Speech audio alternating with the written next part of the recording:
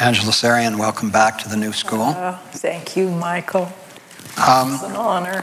We've had a wonderful morning in which you talked about some of the influences on your work, and we talked about three of your books, starting with the Thoreau Handbook, The Fourfold Way, and Living in Gratitude. And we'll come back in a little bit to this beautiful, beautiful book, The Second Half of Life, Opening the Eight Gates of Wisdom.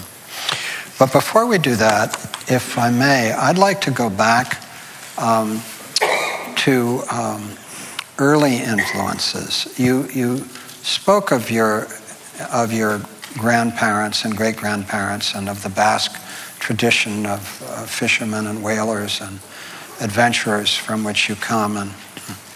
But I'd love to, as much as we can, explore it a little more deeply. Just to begin with the historical context, I was born in 1943 at the end of World War II. And in that period before that, in the 1940s and so on, what the Basques endured during the Spanish Civil War was extraordinary. The Basque Country and Catalonia were special objects of Franco's, rage.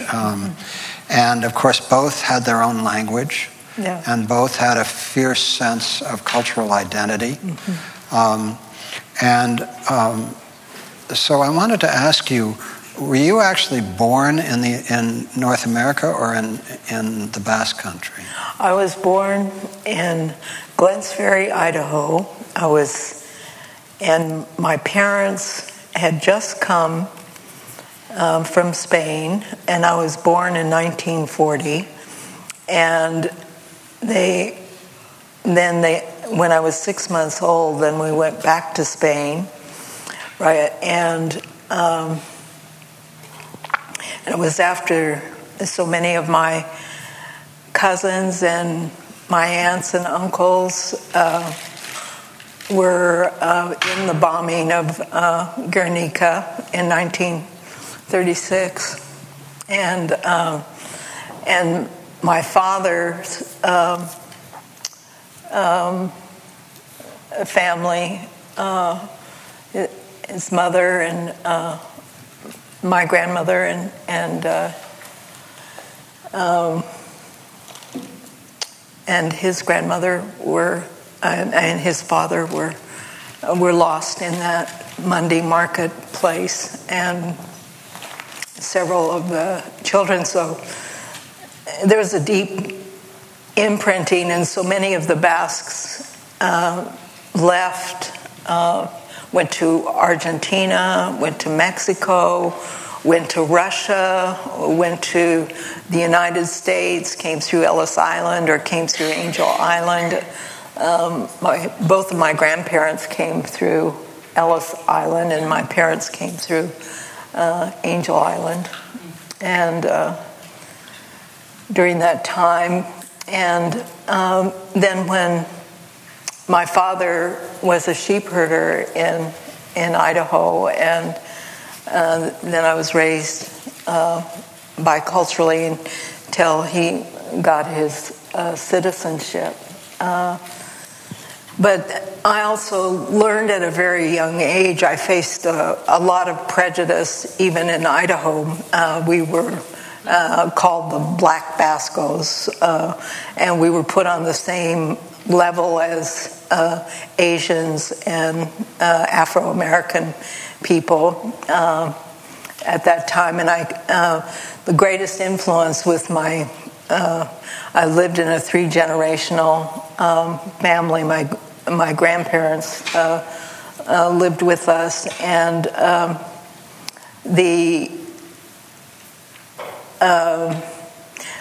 both in Spain and in Idaho, the language in Spain, Franco, we could be jailed for speaking the Basque language. There was a generation that totally, we only spoke the Basque language in the home because we couldn't speak it in the streets. We couldn't fly the Basque flag. And so there was that prejudice in Spain. Then in Idaho, there were at the time when I was being raised there was deep prejudice and cattle wars and sheep wars going on at that time. And the Basques had really control of the sheep market during that time. So, why did you go back to Spain in such a difficult time? Because it was more difficult here during the Depression, because World War I, when I was born, World War I and World War II were in that time, and so it was actually more difficult in the United States than it was in Spain despite the fact that it was horrifically difficult in Spain at that time. Wow. So that's one of the motivations of putting together the book on working together, diversity as an opportunity, because moving the Basque people out of all the indigenous people have become self-sufficient, even in Spain and in Idaho. They have, because of the Mondragon model or the cooperative, that is absolutely, you will never see among the Basque people a homeless person. It's amoral. So that everyone works in community, and so we've been able, because of initiating free enterprise, is to stay self-sufficient, and that's been one of the reasons why Franco was so anti-Basque and also anti-Catalonians, is because they were entrepreneurial people. Entrepreneurial, both. Self-sufficient, exactly. Took care of their people. Yeah. Everyone worked together, and the essence of what is known as cooperatives in this country really has been an old, ancient model. Among the Basque people, they've had granary co-ops, they've had fishing co-ops, they've had banking co-ops, they've had industrial co-ops, but you won't find in the Basque country, there's no such thing as anyone not having a job. So when you went back to Spain at the age of 6 months, you said, mm-hmm. How long did you stay? Until 7. Until you were 7 years old? And then came. So from 6 months to 7 years old, you lived in Spain, and post-Franco Spain, at a time when people were hungry a lot. Yeah. So what was it like being a little girl, 6, 7 years old, living and having been born in the States, come back?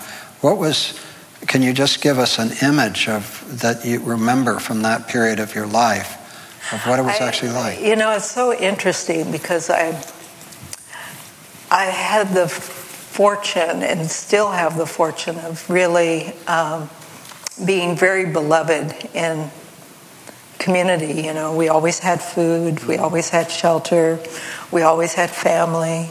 I feel very fortunate. So you felt protected? Yeah, I felt very safe, very protected. And, at that time I didn't know what poverty was until that I came back to this country, because the juxtaposition of, I used to bring lots of people. My mother just couldn't believe it. I would bring kids home for food. Come to dinner, come to my house, come to dinner.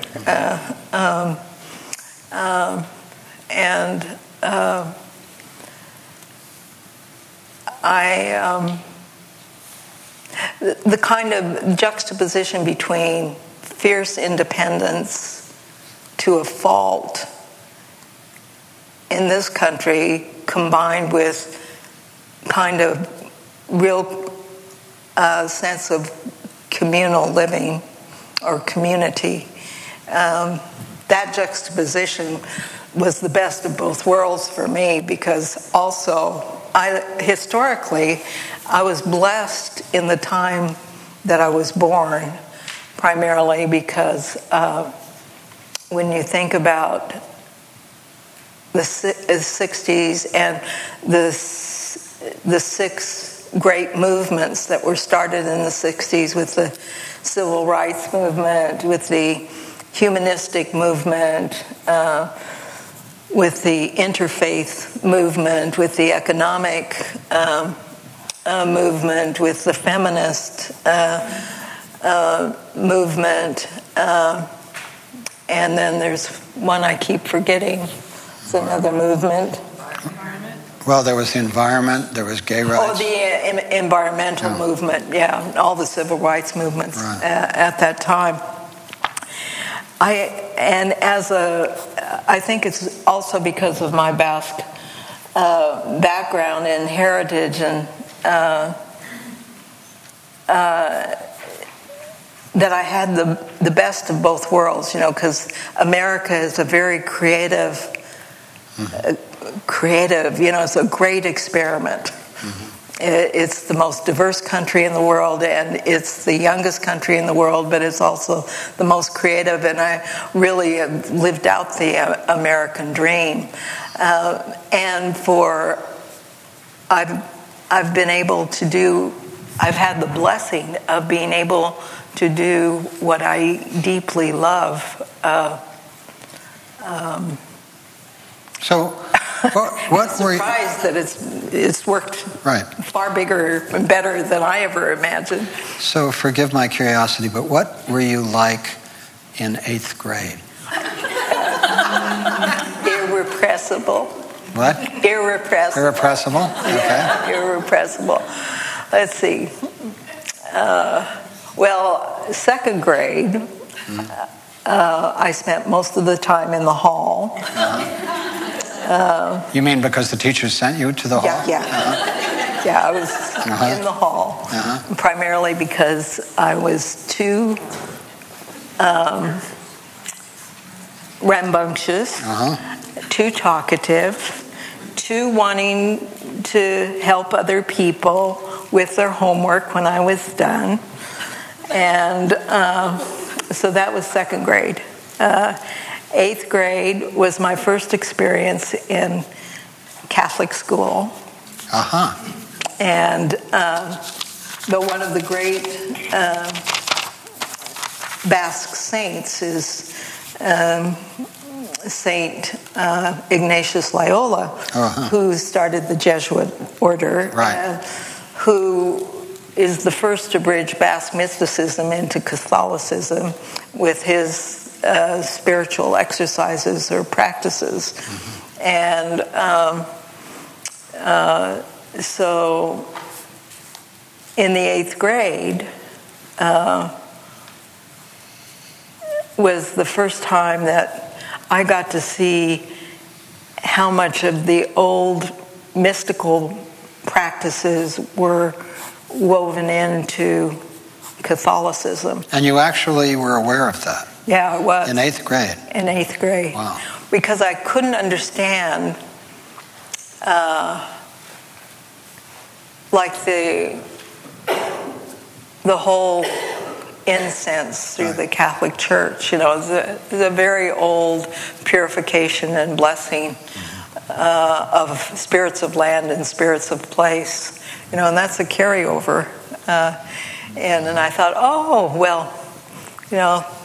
So in 8th grade, you were already interested in mysticism? Oh, even before then. How early can you remember being interested in the mystery? The first time that I have awareness was when I was 5. And I can remember asking my mother if she believed in invisible spirits. Did you see them? And my mother said, "Why are you asking?" And I said, "Well, because I thought I saw Grandpa who had just passed away, come past my bed this morning and stand at the end of my bed. And she said, well, you loved Grandpa, Achicha, very much. And I said, yes, and I miss him. And then I said, but do you believe in spirits? And she said, yes, we all have a spirit, even when the body has gone. And so then it was very interesting to me, because much later, when I began to work with indigenous peoples, there's always a belief around compassionate spirits and healing spirits and protective spirits and ancestral spirits. And there's not a culture in the world that doesn't honor ancestors. And so it was, and of course, in the Basque tradition, we honor the ancestors. And so that was my first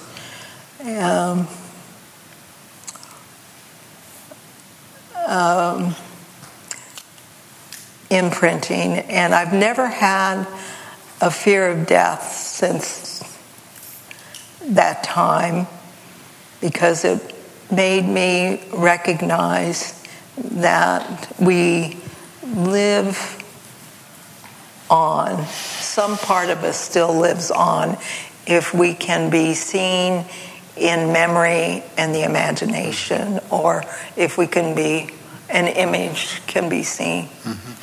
So when one reads your books, they do this wonderful job of bringing together cross-cultural or transcultural mysticism with practical feat.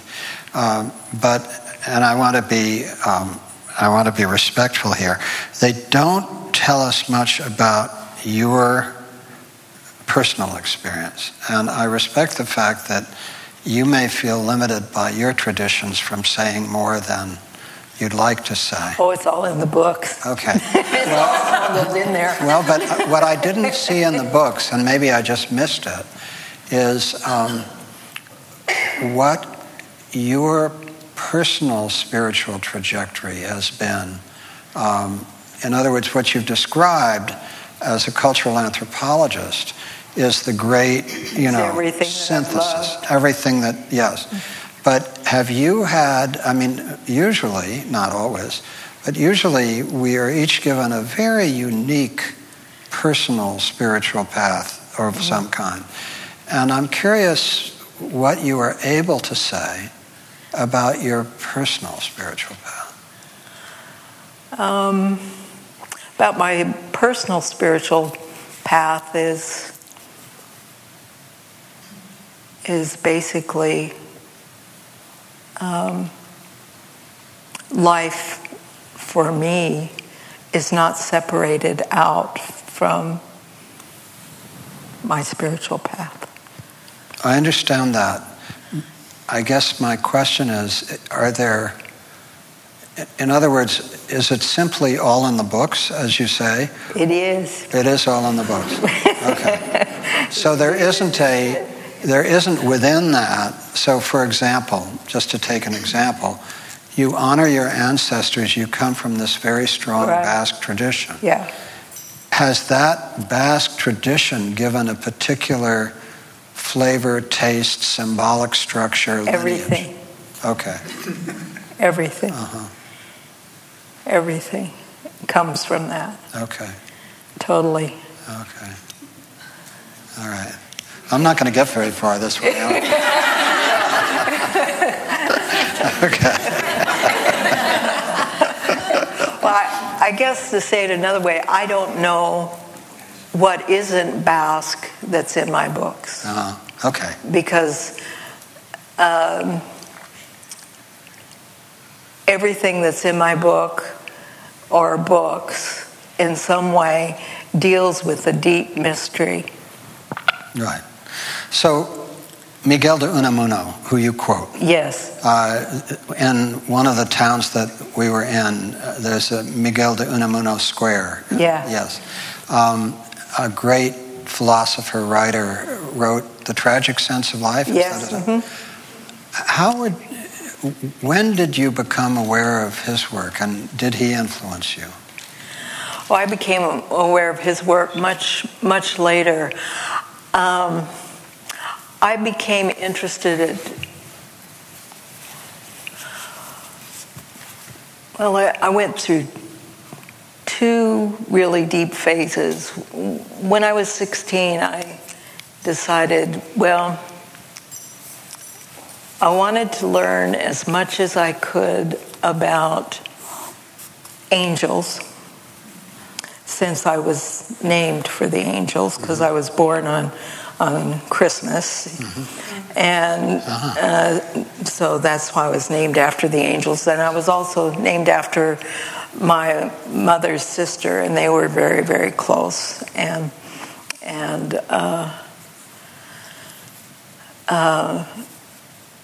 it was through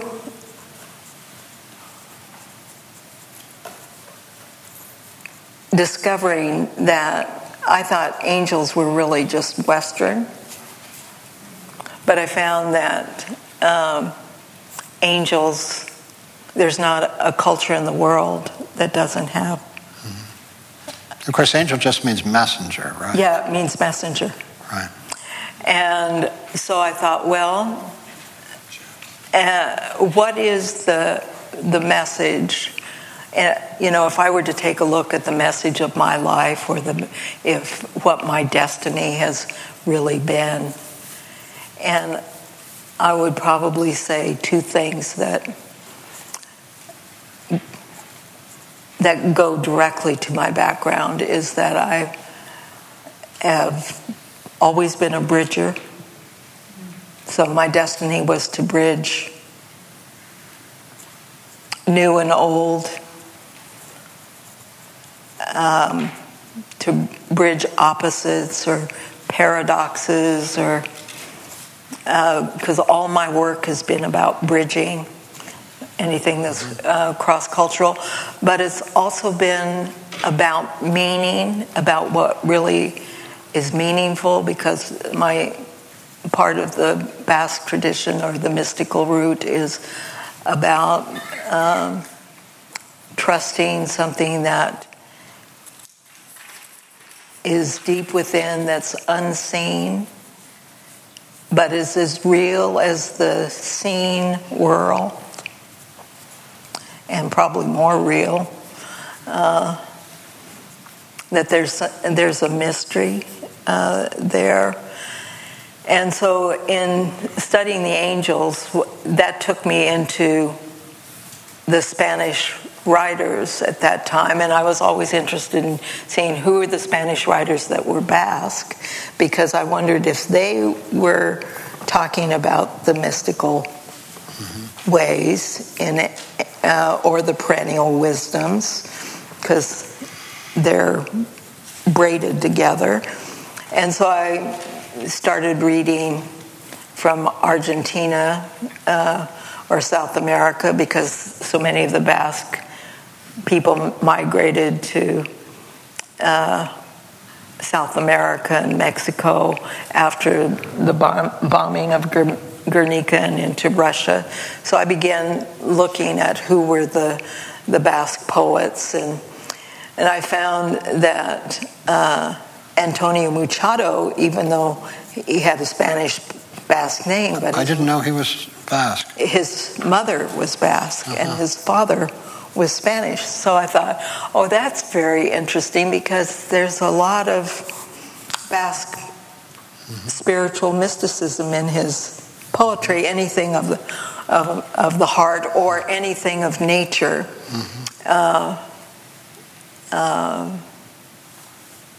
Because Basque mysticism is very strongly connected to land and to nature. And so then I started reading Juan Ramon Jimenez, who had won the Nobel Prize for literature and found out that his mother was also Basque. And here are two classic, his major poem when he was 44, he was really depressed. And among Basque people, if you experience any kind of soul loss or disheartenment or dispiritedness, you would go to one of four places, either to the mountains or to the waters or to the woods or to the desert lands or where there's heat.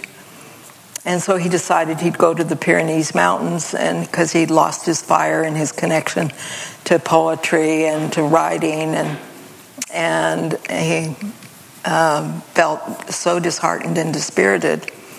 So he waited and went walking through the Pyrenees Mountains, and on the third day, one line of a poem began. I am not I.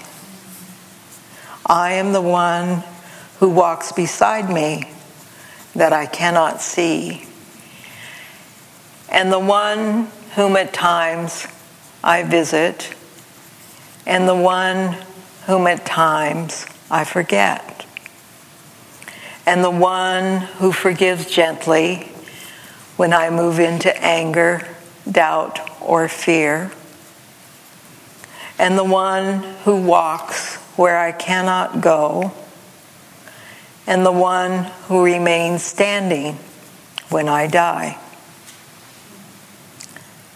And that one poem came out for him on the third week, and he read it, and then he committed it to memory, and he vowed that he would say it every day to himself for the rest of his life. And the next day, he wrote 20 poems, and by the end of 3 weeks, he'd written 299 poems, and which he won the Nobel Prize for, which was called Juan Ramon Jimenez's 300 Poems Collection. That's what he won the Nobel Prize for. The last poem is this one. My boat struck something deep. Nothing happened, or perhaps everything has happened. And I'm sitting in the middle of my new life. The beginning of that collection is I am not I. The ending of that collection is my boat has struck something very deep. And if you read the entire collection of this massive creative spurge that came out, it's one of the most mystical collections that incorporates nature. And it's one of the reasons why I've spent 40 years taking people out into nature, because for 3-day, 3-night wilderness experiences, because nature itself is such an incredible mystery and creation. So you said there were two great events. One was this exploration of angels, and the next was starting my looking to see who were the Spanish. Oh, I see. So the Spanish writers was the second one. Yeah. Okay, that's right. And then I found that they both had Basque mothers. I thought was very interesting and exciting. So let me ask you. That way I can smuggle things in, and then when I would go to other cultures that had similar connections, the ancient knowledge. And it's interesting in the Judaic tradition and with Rumi in the Persian tradition, that the heart of mysticism is really about love and the experience of unity and interconnection. And in nature, among the old way, among Basque people, is that the fire in the Basque home is considered very sacred, but there's a fire every day in the hearth, and during the summertime the coals are still kept hot, but the home is used to bury your children there. Your family was buried underneath the home. It was considered very sacred. First level is where the animals were kept. The second level is where the living and the cooking was done. The third level is the sleeping, and then the attic is where all the grains were hung. It's more of a way of life, and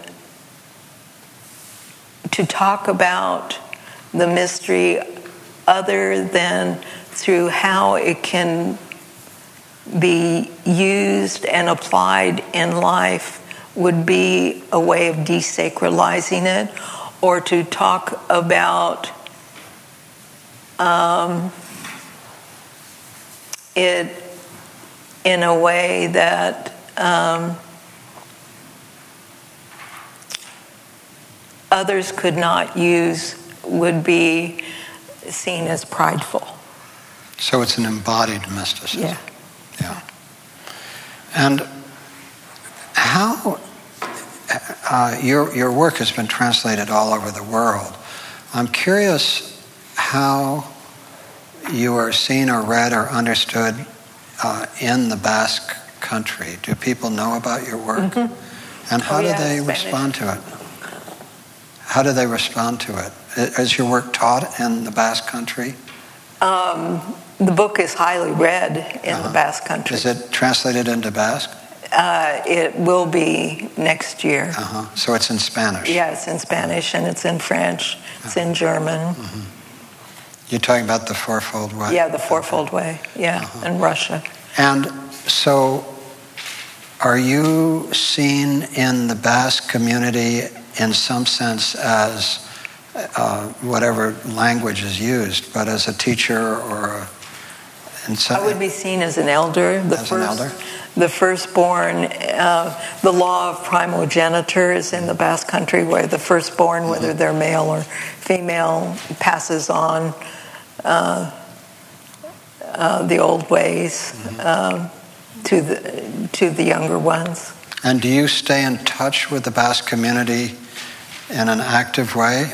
In Idaho, I do. Mm-hmm. In Idaho, you do. Yeah, yeah. And in Spain, as I go visit my relatives. Mm-hmm. So, since we're both in the second half of life, yes, to be generous with us at least. Yes. This beautiful book, beautifully produced book, The Second Half of Life, Opening the Eight Gates of Wisdom. And it starts with a lovely chapter on threshold work. And you talk about how many of us are entering the second half of life, and from age, how the early rites of passage from birth to 50 are well defined, but the skills we need during the second half of life aren't, those skills aren't adequate to the second half of life. So you talk about the frontiers of retirement, of the possibility of becoming a mentor or a parent or steward or grandparent, coping with maintaining health in an aging body, mortality, losing our loved ones, and our own inevitable deaths. And you talk about the many tales and perennial wisdoms that point to 8 metaphorical gates of initiation. And so the book is about these 8 metaphorical gates. But it starts with a lovely discussion of thresholds and gates and the distinction between thresholds and gates. Mm-hmm. Well, a threshold is a landing. It's like grains being threshed.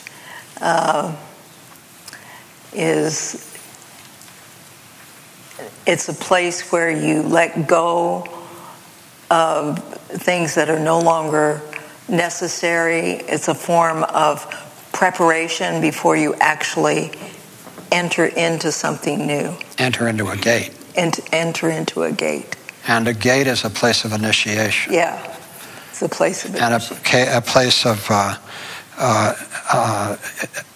that protecting and testing must occur before we're allowed entry.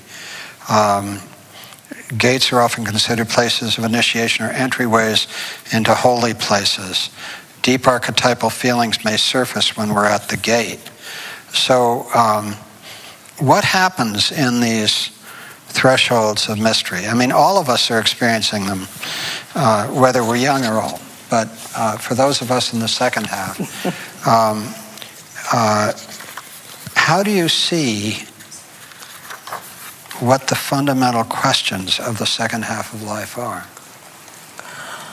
Well, there are many fundamental questions in the second half of life, but what's true of all the wisdom traditions, including my own, and in the old world, when I go back to visit, and being an elder among one of the 49 wisdom traditions, there's not a culture in the world that doesn't have a wisdom tradition that they passed on. And wisdom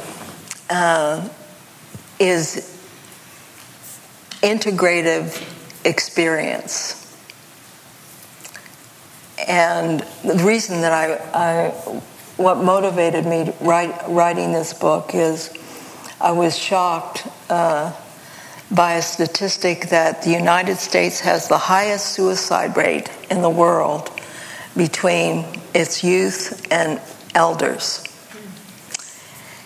And I thought about that for a long time, why that would be. And it's because it's the youngest country in the world, and we haven't built the bridges between the generations. Just as talked about my growing up, I lived in a 3-generational household where the bridges between the generations were really well built. This culture, we're being initiated for the first time in history in this culture, is that you have more people over the age of 60 than we've ever had. So we're being initiated into our wisdom years. Cross-culturally, youth is identified from the ages of 1 to 35. Midlife is from 35 to 50. The decade of the 50s is often called the decade of integration or the decade of divine discontent. But it's a preparation for when we really begin our wisdom years. Our 60s, cross-culturally, are considered the youth of our wisdom years. Our 70s are considered the midlife of our wisdom years, and we're really in our wisdom years when we're 80 to 100. And that's when we can say that we're a tradition bearer. You know, I would not call myself a tradition bearer until I'm in my 80s. I'm an elder. I'm an elder, but I'm not in my a wisdom tradition bearer, nor would I be transmitting some of the old ways in the old world until I get into my 80s. But right now I'm an elder, so I can You're in the youth of your Yes, wisdom. I'm in my youth. How does it feel to be young? Wonderful. I'm enjoying it too, as a matter of fact. So you quote Jung here. There's a beautiful quote from Jung about the dangers of over-identifying with either the outer quantitative or inner qualitative world. It's a beautiful quote. Mastery of the inner world with a relative contempt for the outer must inevitably lead to great catastrophe. Mastery of the outer world to the exclusion of the inner delivers us over to the demonic forces of the latter and keeps us barbaric despite all outward forms of culture. Yeah. So again and again, you've given us an example of contempt for the outer, the suicide at Jonestown. Yeah. So again and again, you have that image of the ascent, the descent, and then the middle world of integration. And how critical that integration is of the inner and the outer. The inner life of mind and spirit integrated with the outer life of service and action. Now, there are these 8 gates. Can you give us an overview of the 8 gates? Do you want to have this near you? Yeah, I've got it. You got it near you? Yes. Yeah. Well, the 8 gates of wisdom, basically, we've all been through these 8 gates, but in our wisdom years, we go back. We're not exempt, that we have to go through each of the gates. And the silver gate is the gate that where if we're not continuing to grow, it's often in our wisdom years, especially in this culture, we're trying to retrieve lost youth rather than opening to new opportunities from the place that we are.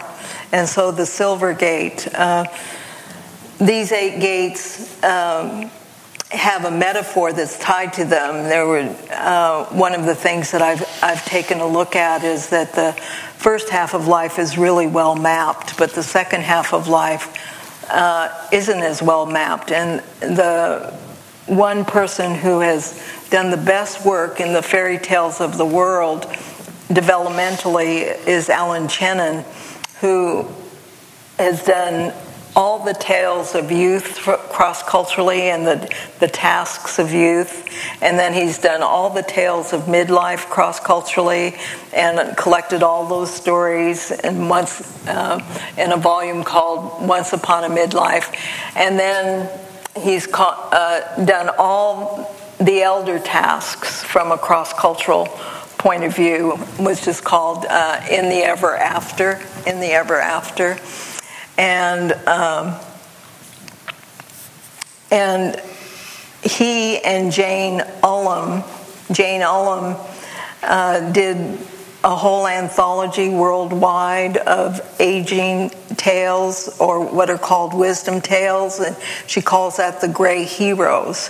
What I did was take a look at all the wisdom tales, all the Gray Hero tales, all of Alan Chenin's worldwide tales on aging, and to see if there were similar tasks for aging that were different than the midlife tales or the youth tales, and there were. So I put them together as the 8 gates, and they are 8 threshold gates that we all have to go through. And there's a story that cross-culturally, all of the figures for aging is the gnome. There's not a culture in the world that doesn't have a gnome figure. And gnome figures are little people, and they have very wrinkled faces, but always with a twinkle. And they have a rust felt hat and green boots, and they love to create good mischief that does good for the common good,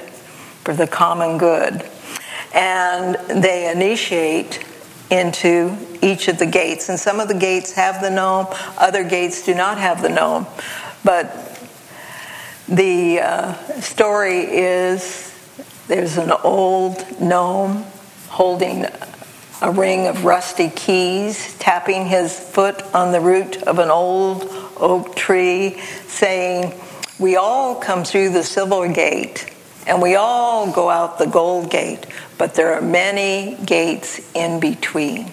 There's the silver gate, where is every new experience, every new relationship that we have in our entire life. And as we age, how open are we to anything new? That's the silver gate. New ideas, new hobbies, new beliefs, new experiences, something completely new is the silver gate.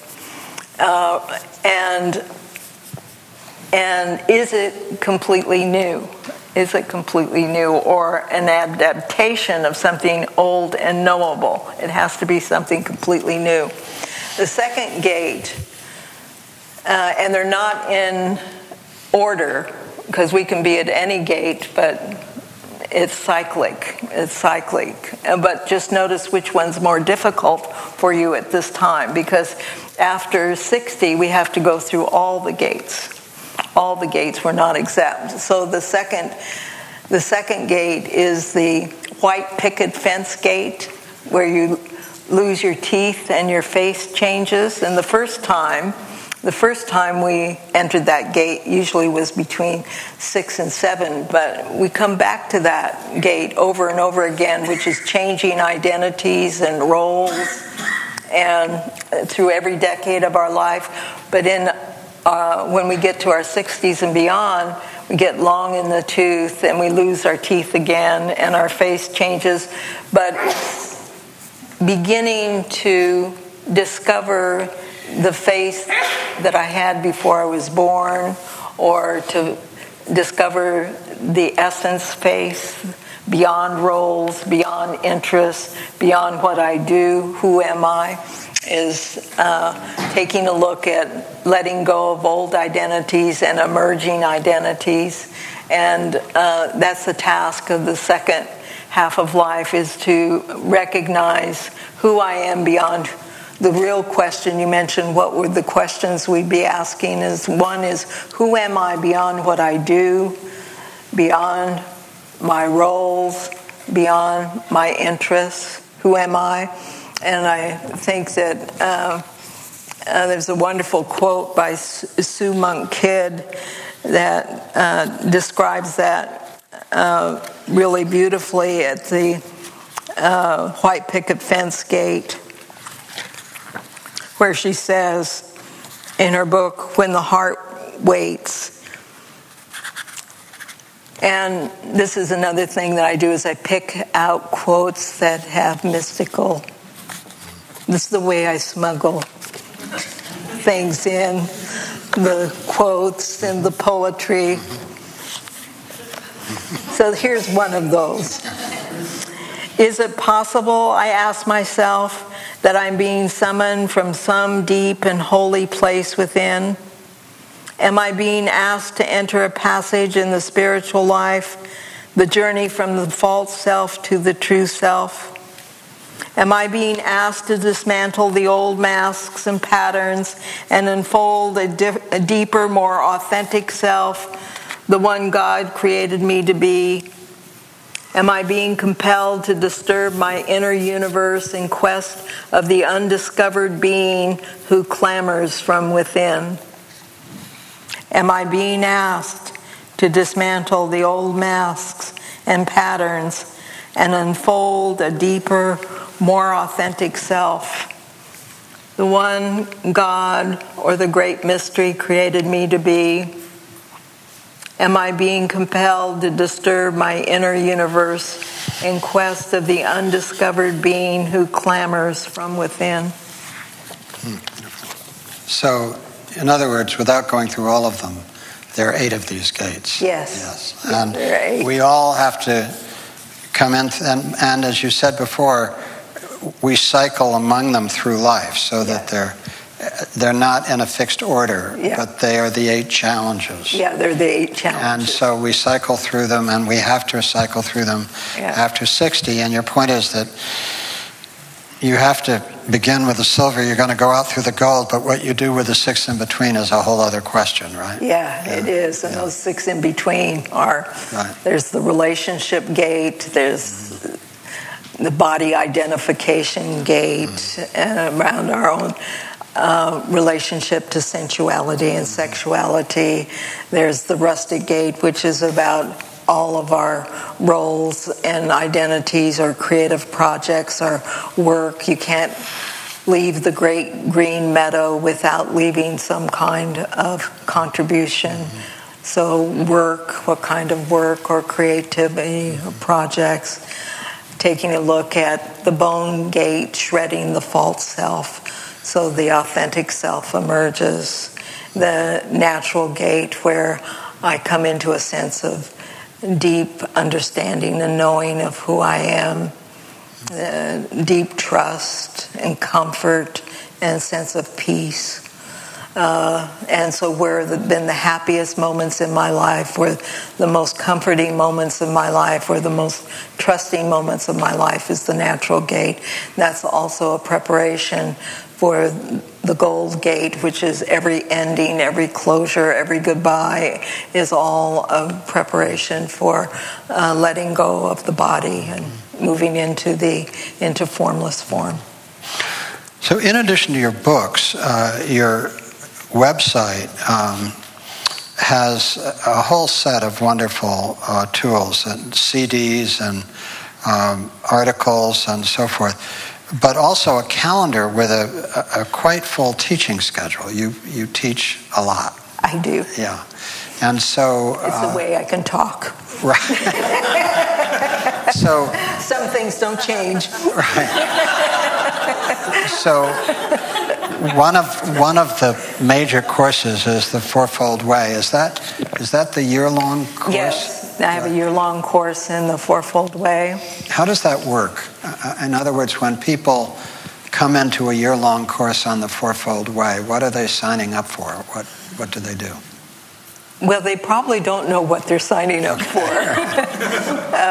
But basically, it's divided by seasons, and we meet for 2 hours on Wednesday evenings. But in the season of winter, we work with the Way of the Warrior, or leadership skills or best practices from around the world.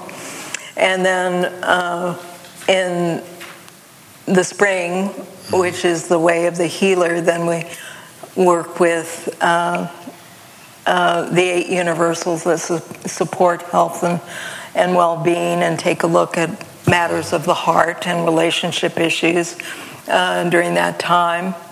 And then we do a wilderness experience in June, and we're off in, and that's the Way of the Visionary, to re-see and re-dream and reimagine where I am in my journey and where I'm not. And then summer integrating that experience, and then we come back in the fall, which is the Way of the Teacher and the Wisdom Way, and letting go and learning about detachment and making honorable closure, so that people then can practice all that, because that stops right before the holidays, before Thanksgiving and Christmas. So basically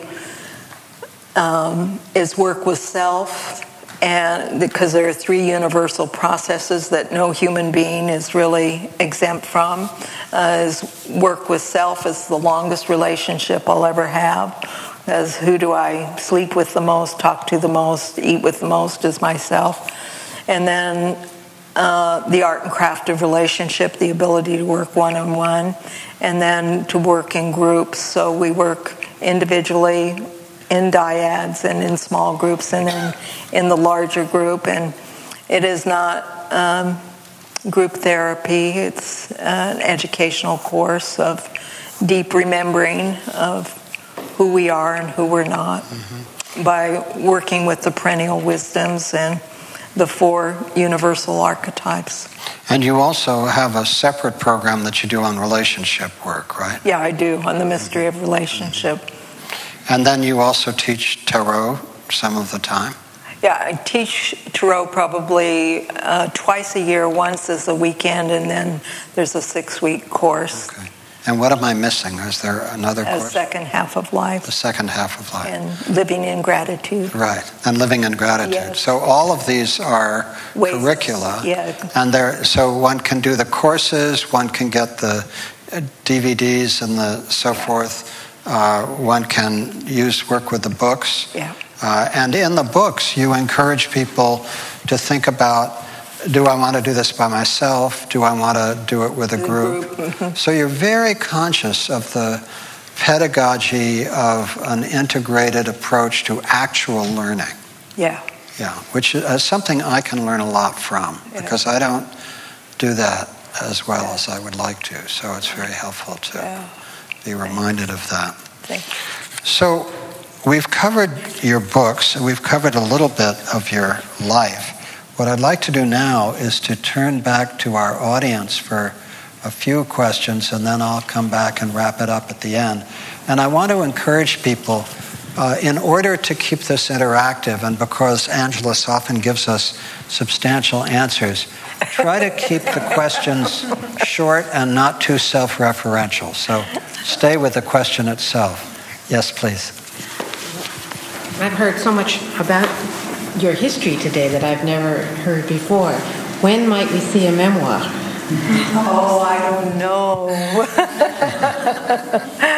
I don't know. Probably in my 80s. Probably in my 80s, because that's when I could talk about myself. Right. The wisdom years. Yeah.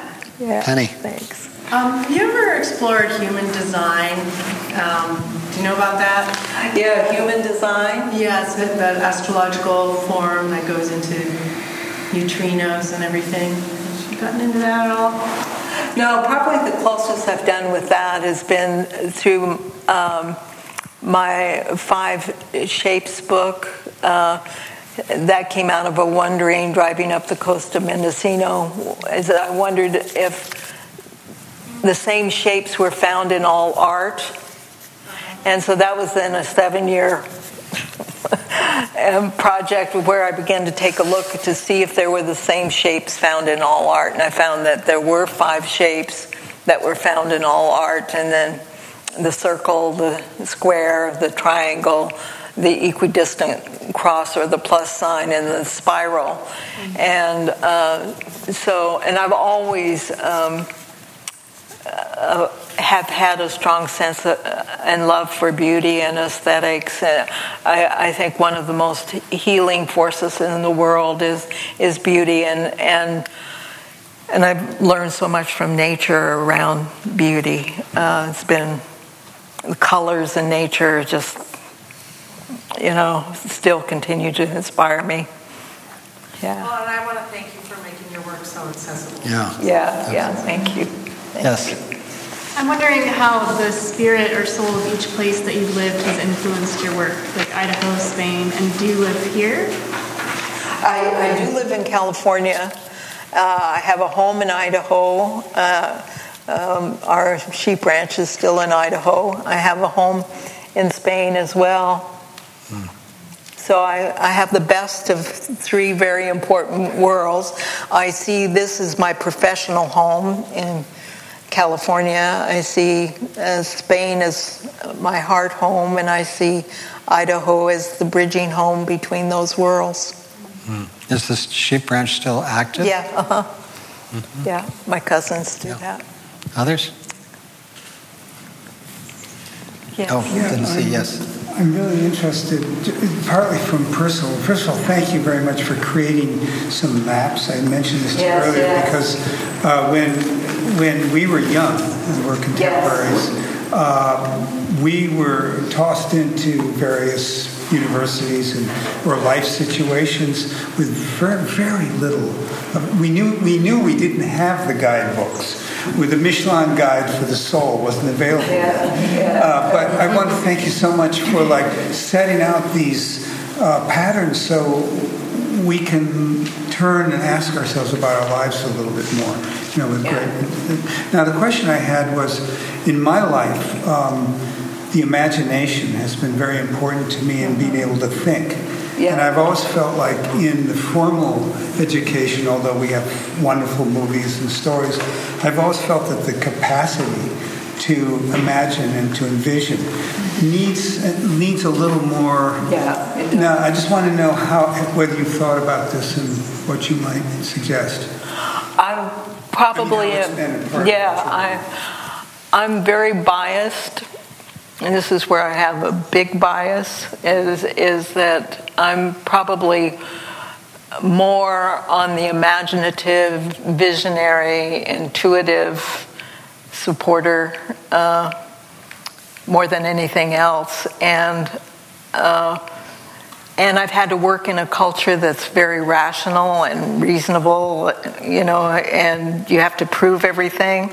And that's been very good for me too, because it helps.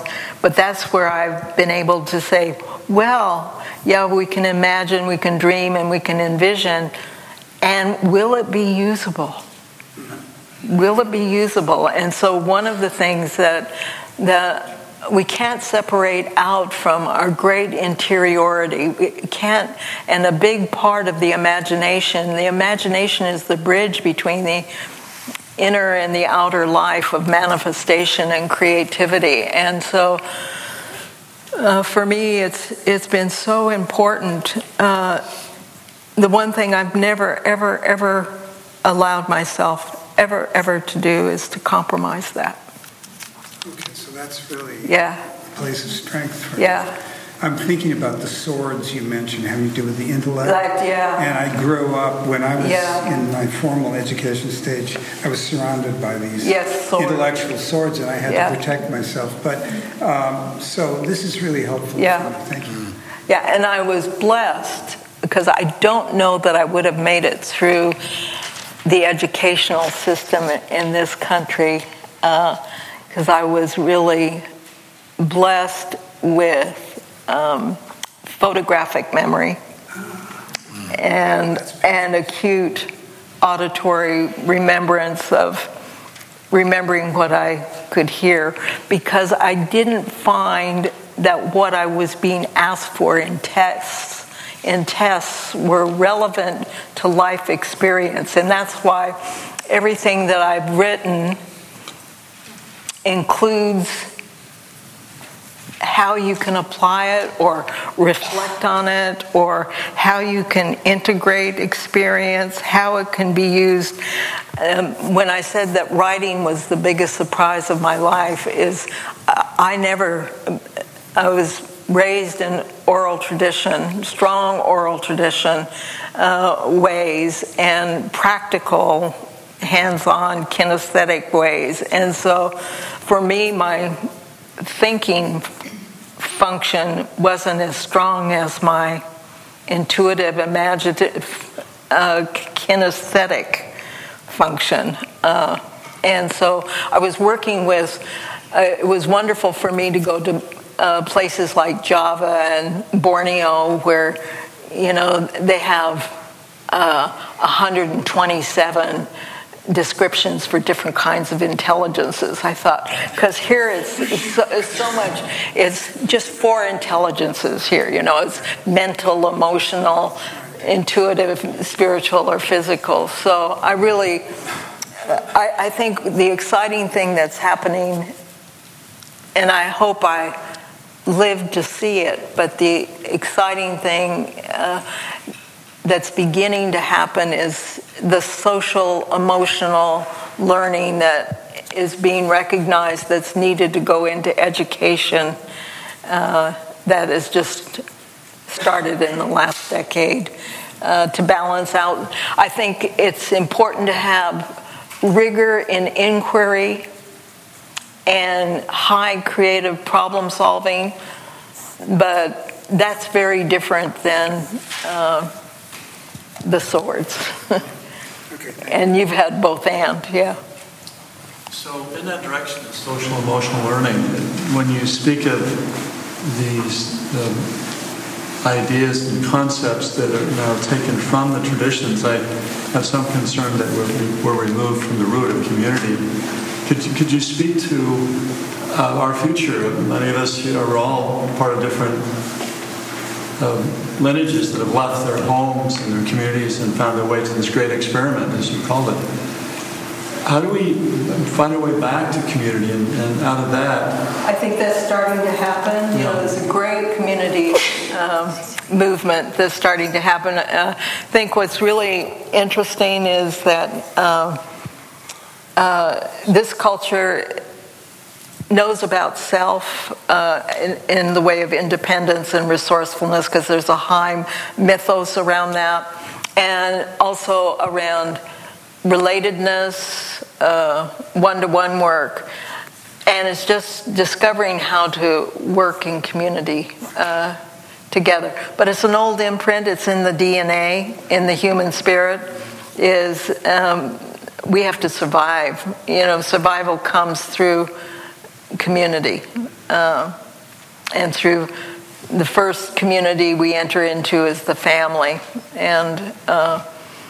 I see some danger, though, in these teachings being taken individually and therefore not fully embodied in practice in a way. Yeah. Could you speak to that at all? Well, I think it's one thing.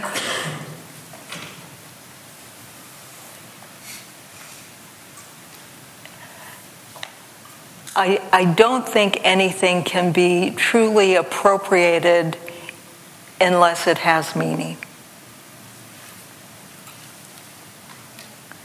And that which has meaning will always be respectful and respected.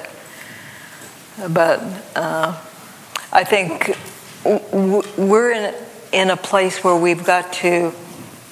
It's the only culture that's ageist in the world, and we're young. This culture is young. You know, we're the youngest culture in the world. The Asian and indigenous cultures are the grandparents of the world, and then you have Eastern and Western Europe, which are the parents, and we're young.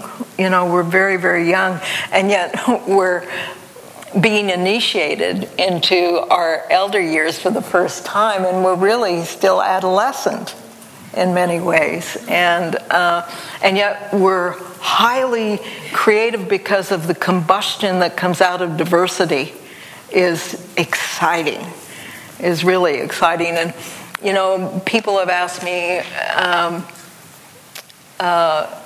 what do you think about, you know, how terrible everything is? And I you know, we're living in we're living history at this time. You know, consciously, if we really think about it, it's 500 years from now, people are going to look back. We went through an high evolutionary thing. So I began taking a look at that. When was the last time that there was such high creativity, you know, and invention that took place, and where there was more interfaith interaction, and where different cultures of the world were coming together, and that was the Renaissance. And it was the Renaissance. Yeah.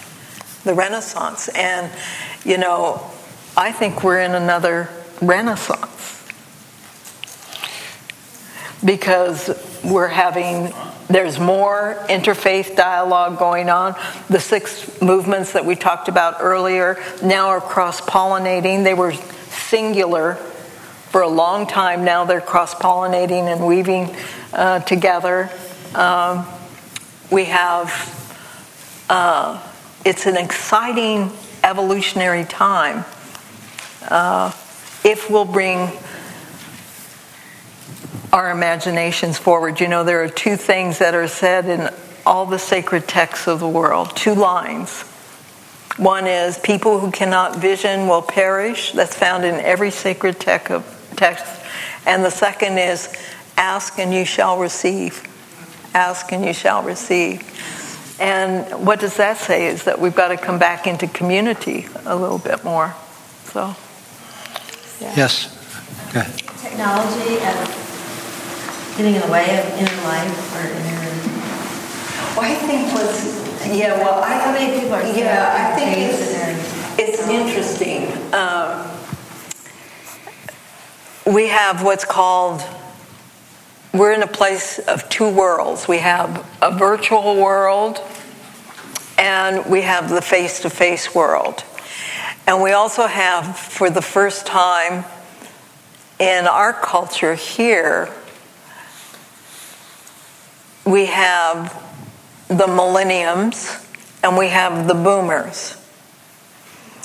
And the millenniums and the boomers, for the first time, there is not a generation gap, that they have the same values. They have the same values in that they want to end poverty, they want to take care of the environment, they want to make the world a better place. The boomers have content. The millenniums know all about the internet. This culture has had the highest suicide rate between youth and elders, and I think it's the internet and the content that has to come together.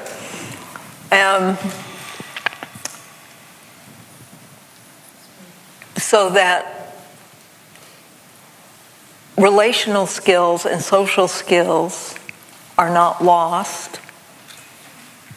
We can connect, but what's the quality of our connecting and what are we connecting about? And also, we have to come back to nature's rhythm. And nature's rhythm is medium to slow. And we are creatures of nature. And so we've been out of our rhythm for a long time, and there's a lot that we can do in the fast lane, but there are two things that we can never do in the fast lane. We cannot integrate our experience, and we cannot develop our character. We cannot deepen. We cannot deepen in the fast lane. We cannot integrate our experience, and integration and deepening work requires reflection, requires contemplation, it requires slowing down, and it's through contemplation and reflection that we open to the deeper mystery of who we are. And when we integrate our experience, we deepen our character and find out what really is important or what has heart and meaning for us.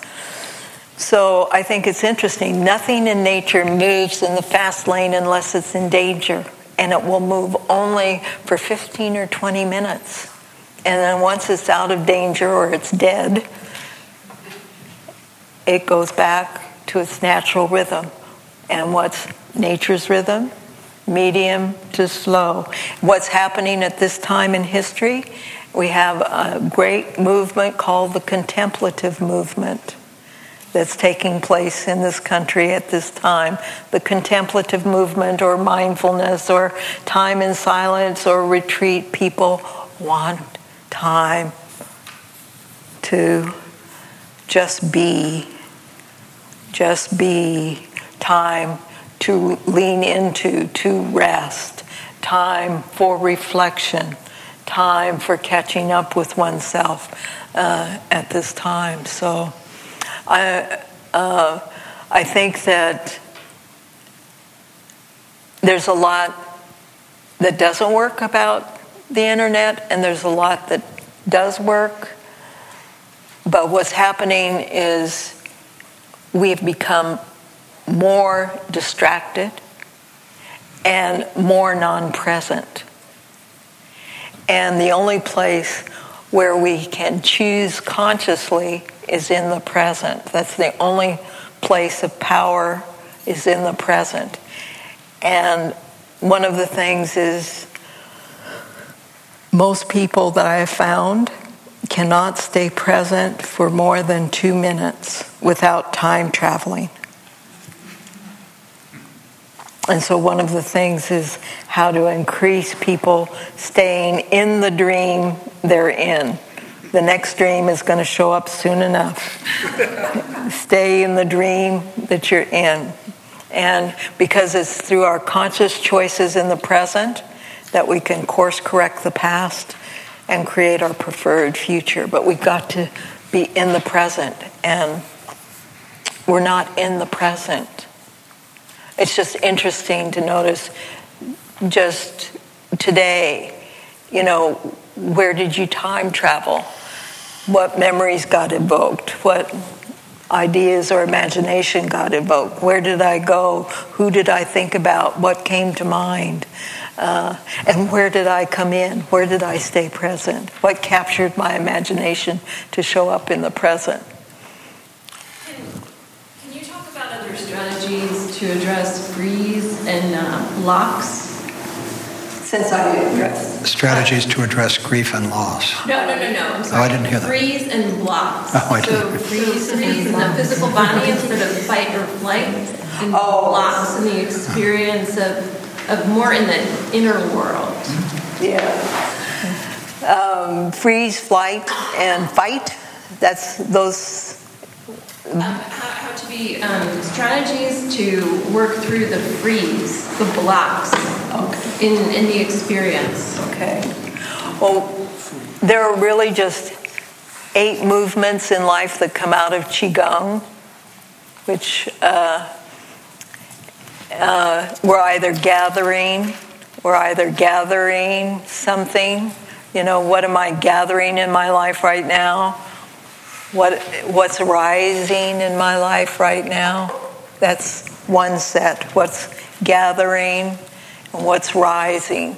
Rising always helps release any kind of freezing. So just doing the movement of rising. Expanding, is another. Expanding and allows for growth and increase of capacity. Contracting is bringing in limits and boundaries. That's the other set. Expanding and contracting, we go through that. Expanding and contracting. So fear or freezing is too much contracting. So to counter that, I would need to start expanding, the opening up. Sometimes freezing is too much coming in. The other set is coming in, so going out. Maybe I'm taking in too much or I'm putting out too much. Exhaustion is usually putting out too much. That's the other set, in and out. Then settling and dispersing. Settling is also about integration. Settling, calming, settling, and then dispersing. Letting go. And 2 things, if I'm not present, is listen to my heart, the heartbeat, or connect with the breath, because the heartbeat and the breath are in the present. They're not in the past, and they're not in the future. They're in the present. Heartbeat.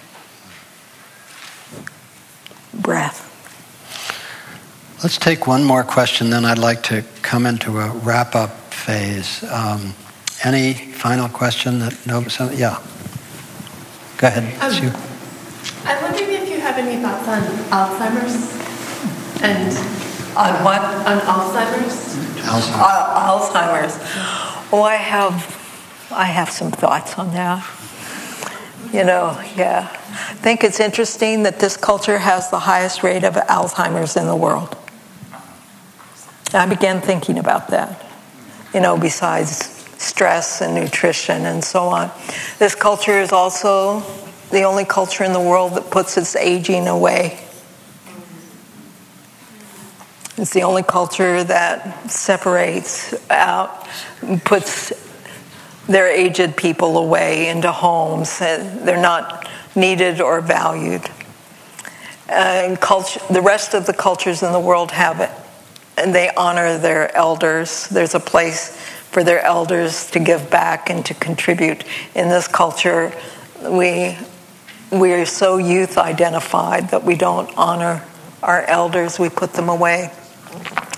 If I don't feel needed or wanted, or if I feel that I'm going to be a burden, it will be much easier for me to start going away.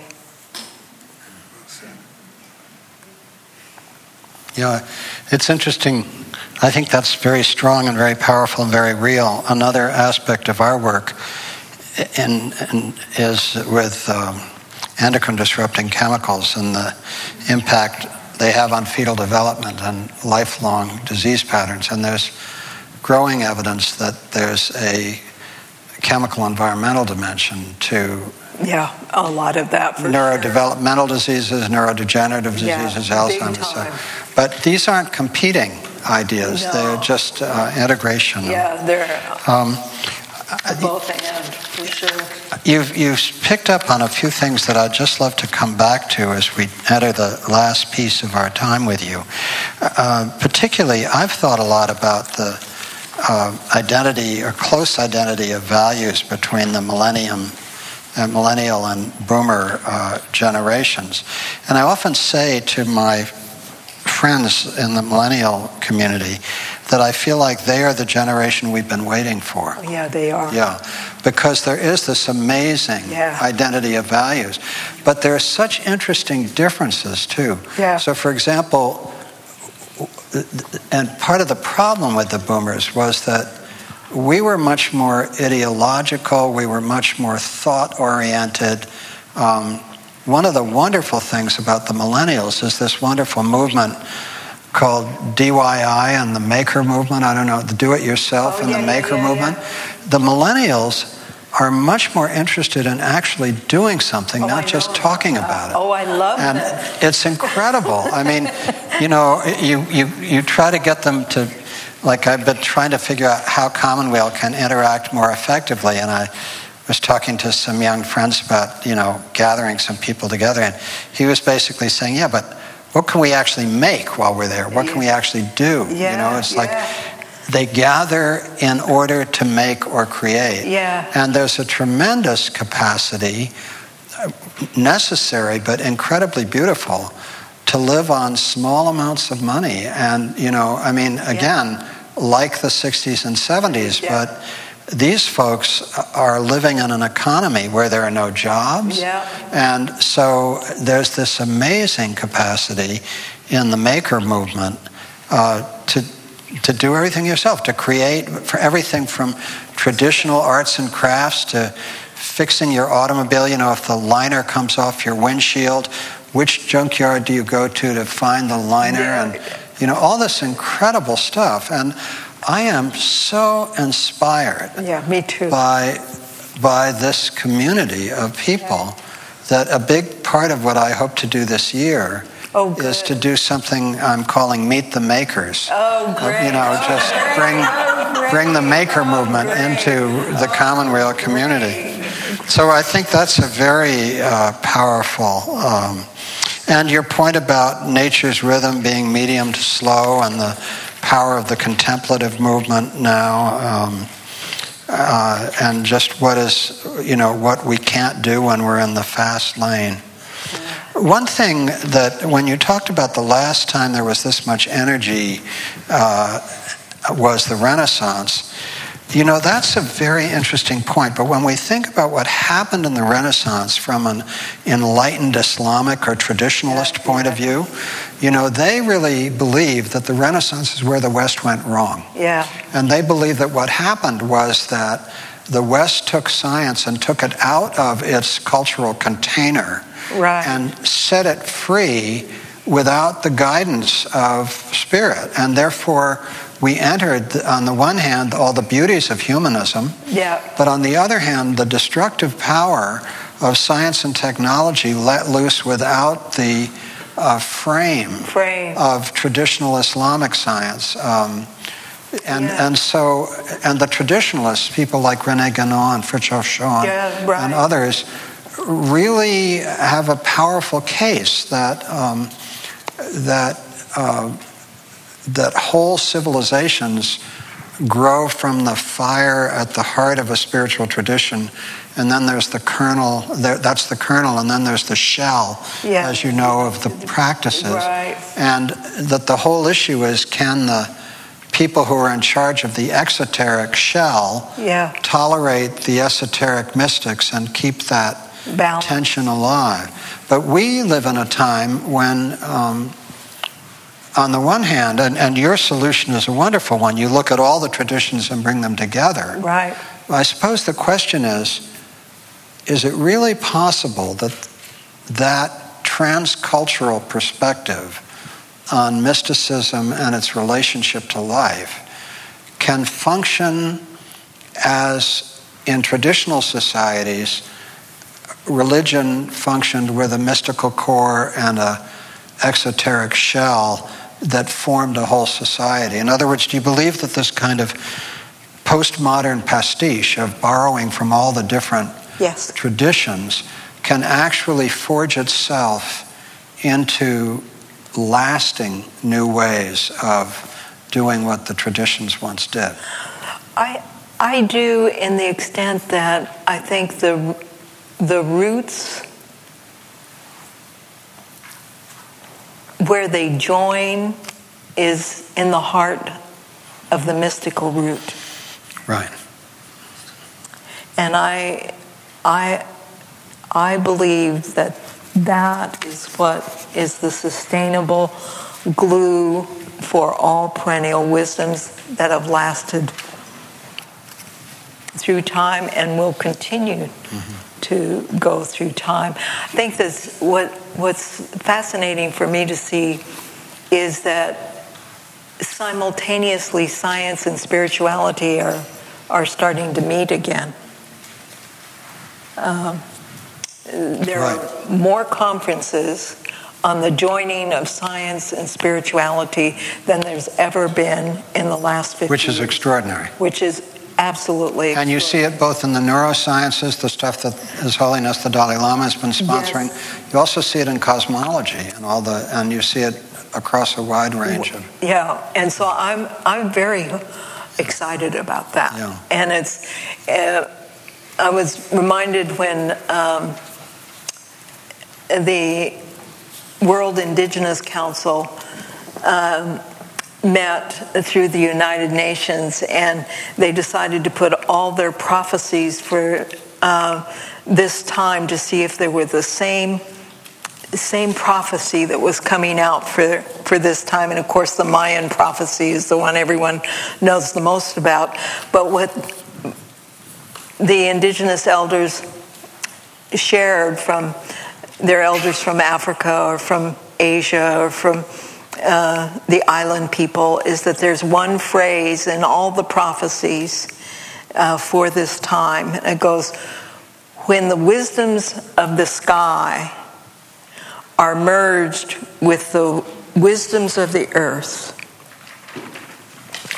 and are braided through the human heart, then we will become a rainbow people.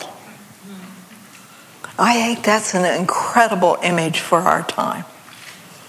The wisdoms of the sky, and the wisdoms of the skies are fiber optics, the web, so on, satellites. The wisdoms of the sky are merged with the wisdoms of the earth. And the wisdoms of the earth are all the environmental, natural world wisdom, merged with, not separated from, but both and, are braided through the human heart.